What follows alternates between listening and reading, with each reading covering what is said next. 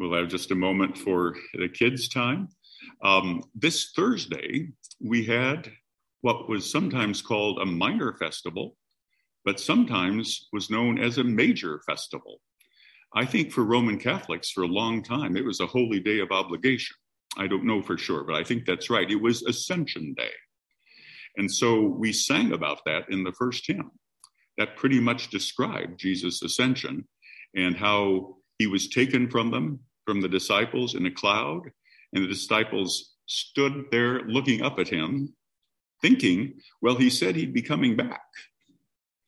I guess maybe they expected him back in 3 minutes, 5 minutes, who knows? But we're still waiting. And the disciples went back to Jerusalem and spent lots of time in the temple so that the Holy Spirit could fall on them, which we will observe next week. So we had Ascension Day on Thursday. And this Tuesday, we have another, what's called a minor festival. But I love it because it's really a beautiful, happy festival. And boy, do I think we need something happy right now. It's called the Festival of the Visitation. Have you ever heard of that? Nope. Heads are shaking. Nope. How many of you here in the congregation, raise your hands, have heard of the Visitation? So we got work to do, don't we? Every May 31st, we celebrate the Visitation. Now, since it's called the Visitation, what do you think happened?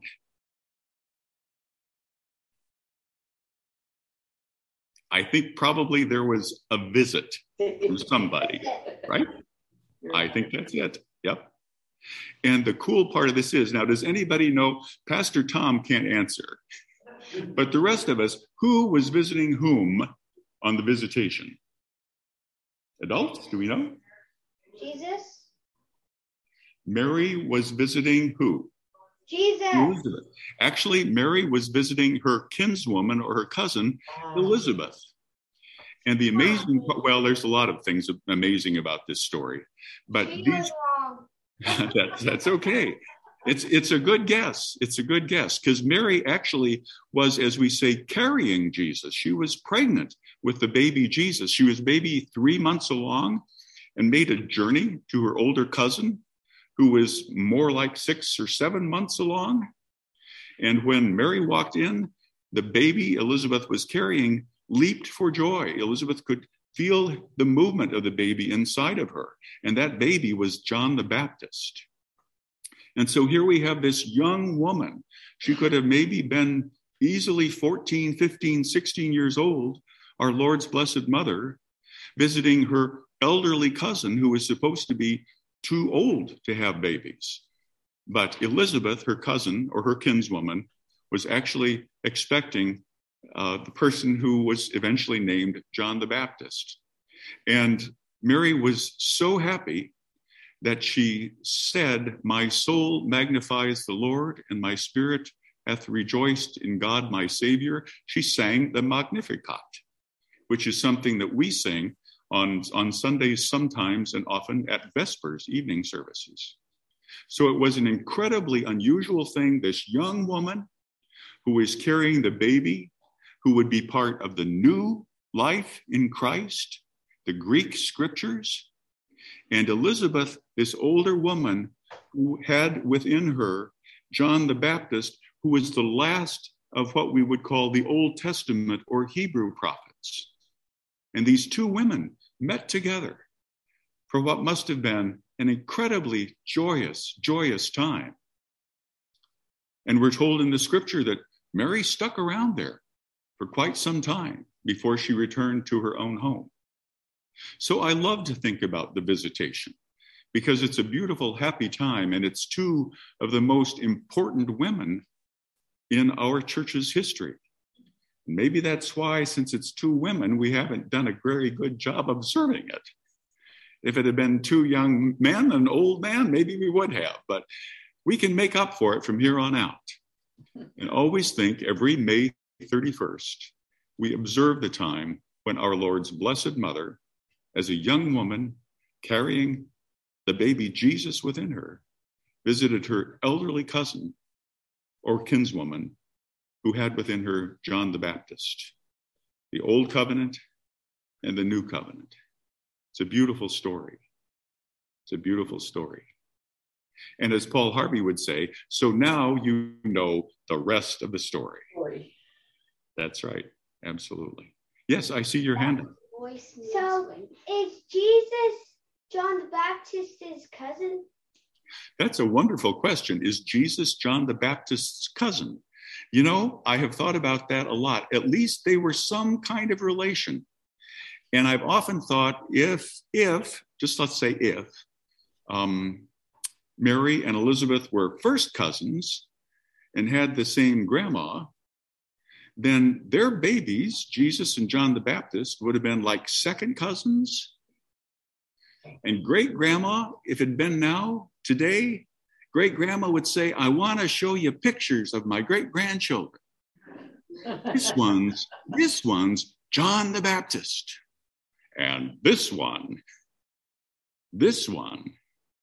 is going to be the Savior of the world. That would be hard for anybody else to top with their grandchildren pictures, wouldn't it? Yep, that's right. That's right.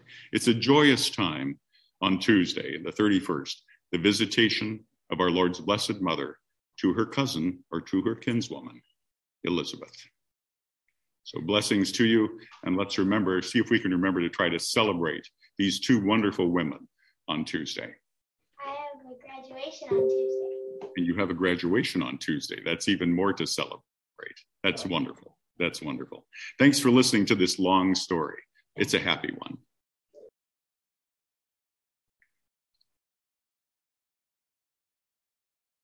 Yeah, let's get happy while we can and observe every happy occasion that we can. Remember last Sunday, jubilate, rejoice. We got enough of the other stuff. We have to move our thoughts to the happy material when we can.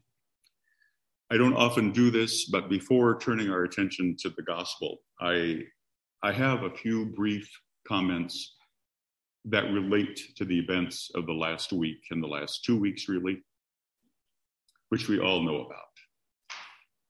First, it does us no good to dwell, I think, on the wrenching sadness, shock, and disbelief which we all experienced and which are all acute now for the people in Uvalde, Texas, and still in Buffalo, New York. Rather, when that sad, wrenching stuff comes into our thinking, we must be moved to prayer and to action. There isn't much that we can do. I share in the helplessness that some of you feel. However, I would suggest, as I suggested over at St. Paul, Oakland, the Sunday after the Sandy Hook massacre, I would suggest, if you'd like, after coming up to communion, that you light a candle. It's a small enough thing that we can do, signifying the prayers that we have for all people who are so grieved. I also could not find any card that was appropriate for this occasion. And so over in the parish hall, before coffee, there is just a piece of paper for you to affix your signatures. And those of you on Zoom, Ruth Ann is going to have Lois Ann's email address for you. Lois Ann said you can email your signature to her. I will handwrite them on this letter that I'm going to send, and I'm going to send a note with your signatures on it to St. Philip's Episcopal Church in Uvalde, Texas. I went on their website and they said, St. Philip's is known as the church who helps people. I thought, okay, they've got their work cut out for them. And so I want to send them a letter from us, letting them know they're in our prayers. Those are two small things we can do. Now, we don't want to concentrate on the wrenching sadness because that will come to us often enough. But it might do some good for us to think about the whole idea of anger and how it has come to permeate our society. Over and over again, outrage has been worn like some kind of a virtue. This community is outraged. That group is outraged. And indeed, anger can be a mobilizing force, we hope, to the fierce compassion which can give rise to justice and walking humbly with our other fellow human beings. And sometimes it has given rise to that fierce compassion. Anger is intimately related to our fight or flight response. And if our threat response system is unregulated, which we have seen examples of in these last 2 weeks, the result can be disaster.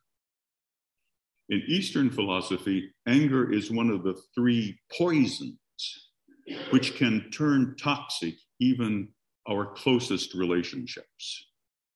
In our Christian tradition, wrath is one of the 7 deadly sins. And it's not deadly because God's going to get us for it. It's deadly because wrath and anger can poison parts of ourselves, and because anger can poison our relationships. Of all emotions, anger tends to be the most salient, the most observable, the most noticeable by others. Think of how an angry, raised voice at a restaurant, for instance, will silence the rest of the diners for a moment. Chronic anger has within it a sense of helplessness or futility. And I think we saw that operating perhaps in Uvalde. In terms of violence against the self or suicide, thwarted belongingness, and people, this is important, thwarted belongingness and perceived burdensomeness are noted to be 2 of the 3 major causes that move people towards death by suicide. So can you see how feeling like a burden to someone else or feeling like you never belong can also be turned outward in senseless anger and destruction towards others? It's a lot to think about. Yes, anger is a biopsychosocial issue, and I've talked with some of you about this before. Biopsychosocial, it's biological. It relates to overall health and mental health. And I've seen people with chronic rage and self-injurious, horrible self-injurious behaviors turn their lives around once they get their serotonin levels up where they need to be, and once they've learned some self-soothing strategies. Yes, it is a psychological issue with an external locus of control that I've talked with you about before, often being associated with lashing out, with free-floating hostility, and with intermittent explosivity. And yes, depression can often present as rage and explosivity, particularly in men, but sadly, it doesn't require a Y chromosome for rageaholic behaviors. Yes, it is a social issue, anger is, when the relationships that are intended to support us wound us instead, when we are trapped in cycles of abuse and neglect with no perceived response that we can make in order to escape. And if we consider spirituality to be intimately connected to relationship, which I believe it is, then this type of toxic anger, horrific toxic anger that we've seen, is also a spiritual issue that needs to be addressed in spiritual ways. Anger is an understandable response to oppression and victimization, both from culture and from other individuals. But we need to take steps to identify toxic anger and toxic hostility for the dangers that they are. It's not just that somebody has a vile temper. It's dangerous. Eastern philosophy tells us anger is like a barb with a honeyed tip. Think the end of a fishhook dipped in sugar. Anger can be positively and negatively reinforced, as we say in behavioral psychology, and it can thus be dangerously seductive and addictive. Be alert then, my siblings, for everything that is surrounding us now, which seeks to exploit our rage and our anger in order to divide, incite, and dehumanize somebody else. Don't be seduced by those who would exclude. Rather, here's the assignment. Rather, work for inclusion, compassion, and the loving kindness that our Lord came to teach us. And as St. Paul says, be angry, but do not sin. Don't let the sun go down on your wrath.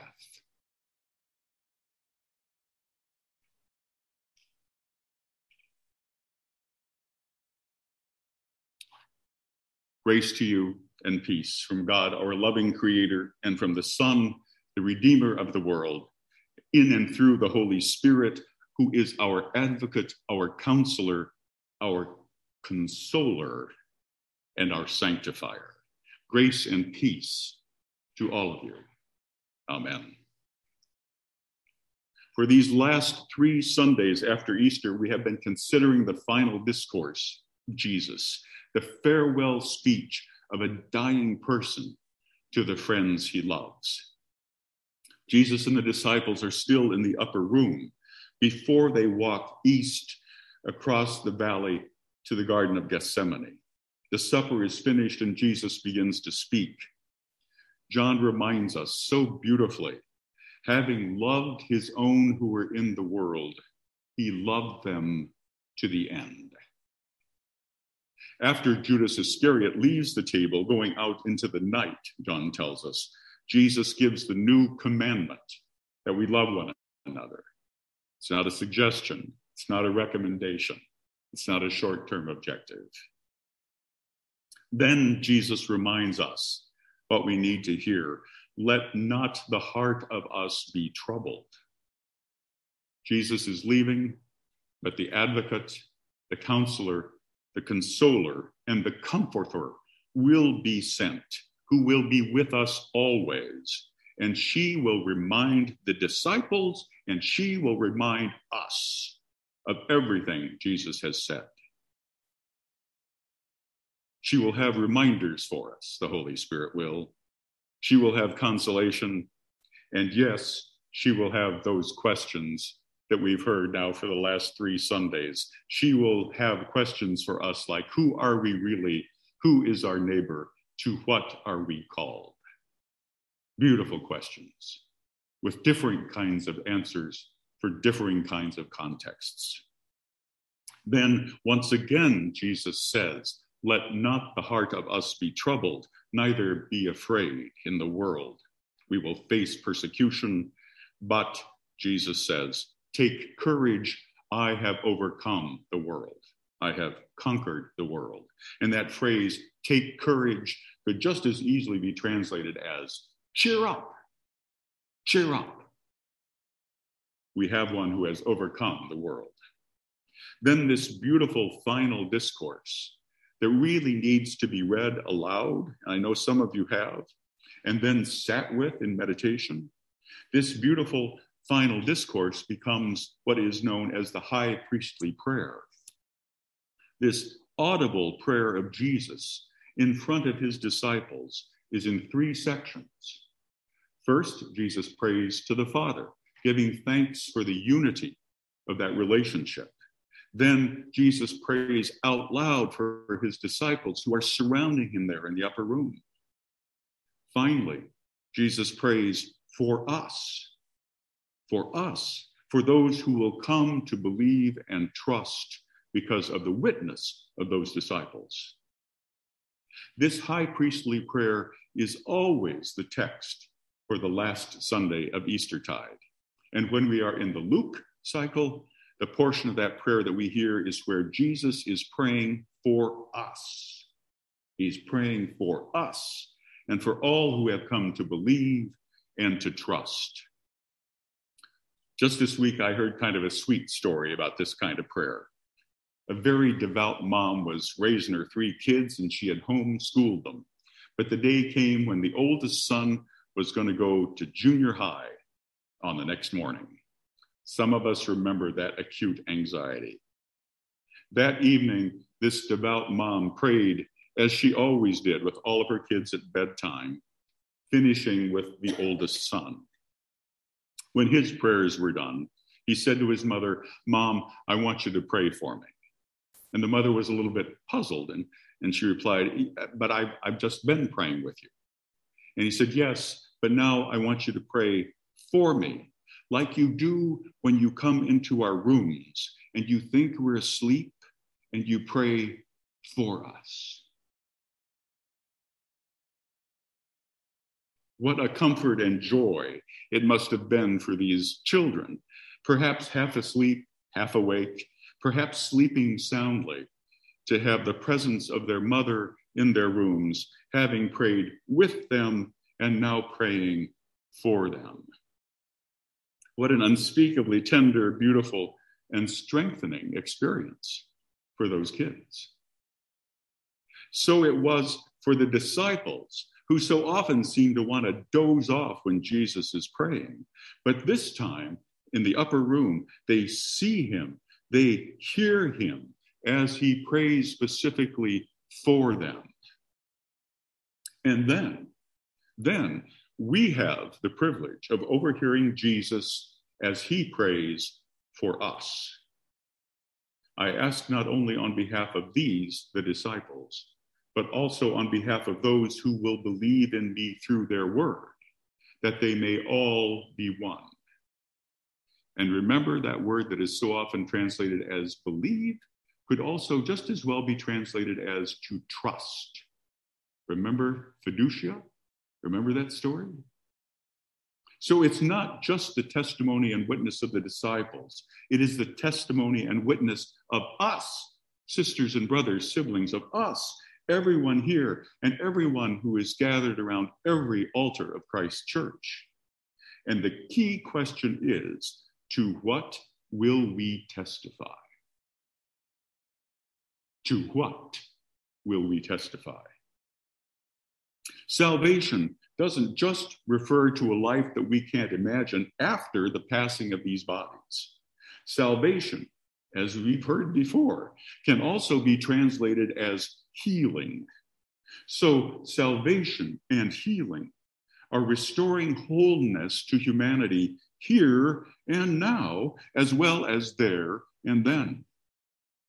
Salvation and healing have to do with truly being one with God and one with one another.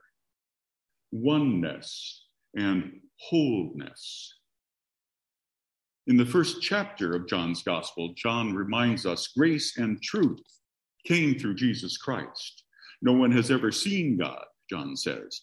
It is God, the only Son, who is close to the Father's heart, who has made God known. As my dad used to say, if you want to know what God is like, look at Jesus.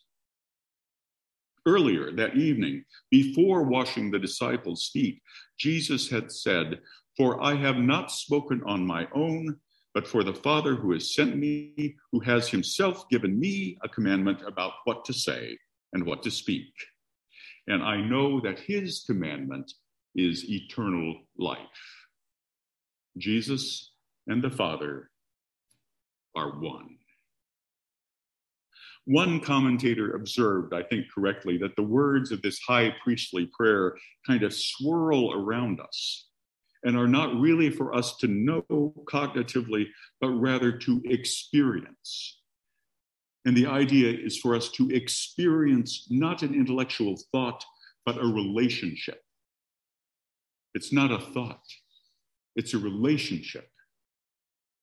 There is no Lord's Prayer in John's Gospel. Therefore, perhaps this high priestly prayer is another model for how we should pray. Praying, staying, abiding, remaining, remember? With the words of Jesus. Staying with the words of Jesus. Another theologian had a similar thought when she wrote, "Here Jesus speaks of and requests this oneness and refers to the mutual indwelling of himself and God and of us with him in God. 10 times in 5 verses.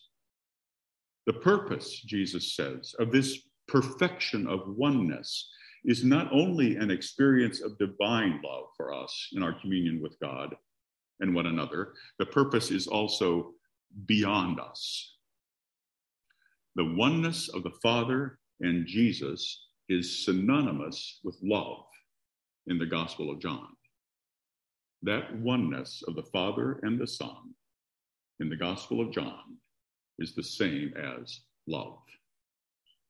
Indeed, Augustine would write that the Holy Spirit herself is the movement of that love between the Father and the Son. It's a beautiful concept. Our love for God and for one another becomes then an offering in and for the world to experience the love through which all creation has come into being. That's what we want for the world. That's one of the major reasons why we gather together. And defining this love just a bit more clearly, this theologian continues and she says, this love clearly cannot depend on feelings of attraction, desire, affection, or even liking. Rather, this love is a behavior-shaping attitude towards the world, which is both a gift we cannot manufacture and the choice to live into the promises of a gift that has already been given to us. Remember that little Sunday school verse that some of us had to memorize. It's the first one I remember memorizing. We love him because he first loved us.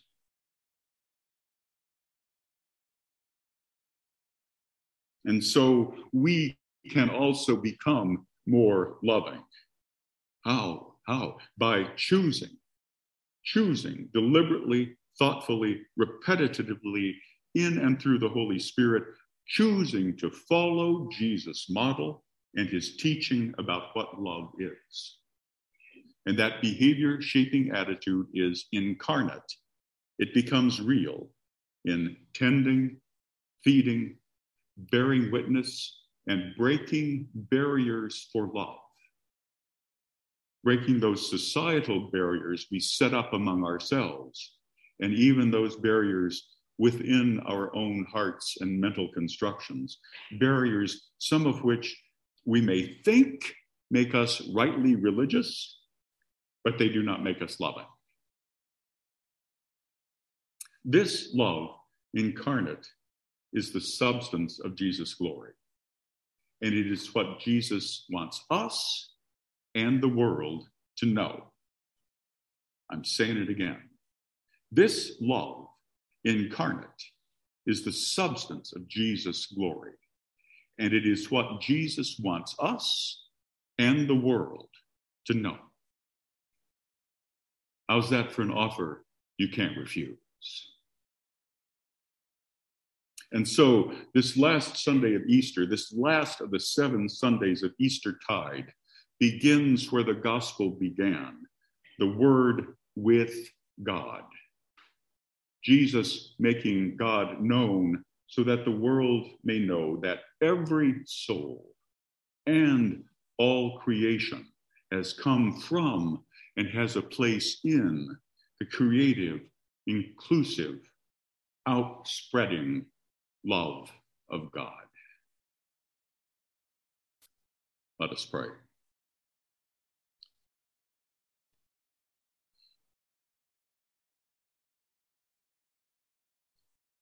Gracious and loving one, almighty and all-merciful, may our joy be complete in you as your joy was complete in Jesus. May we be sent into the world as you sent Jesus into the world. As Jesus sanctified himself, may we be sanctified through him. Sanctify us in the truth. Your word is truth. Amen.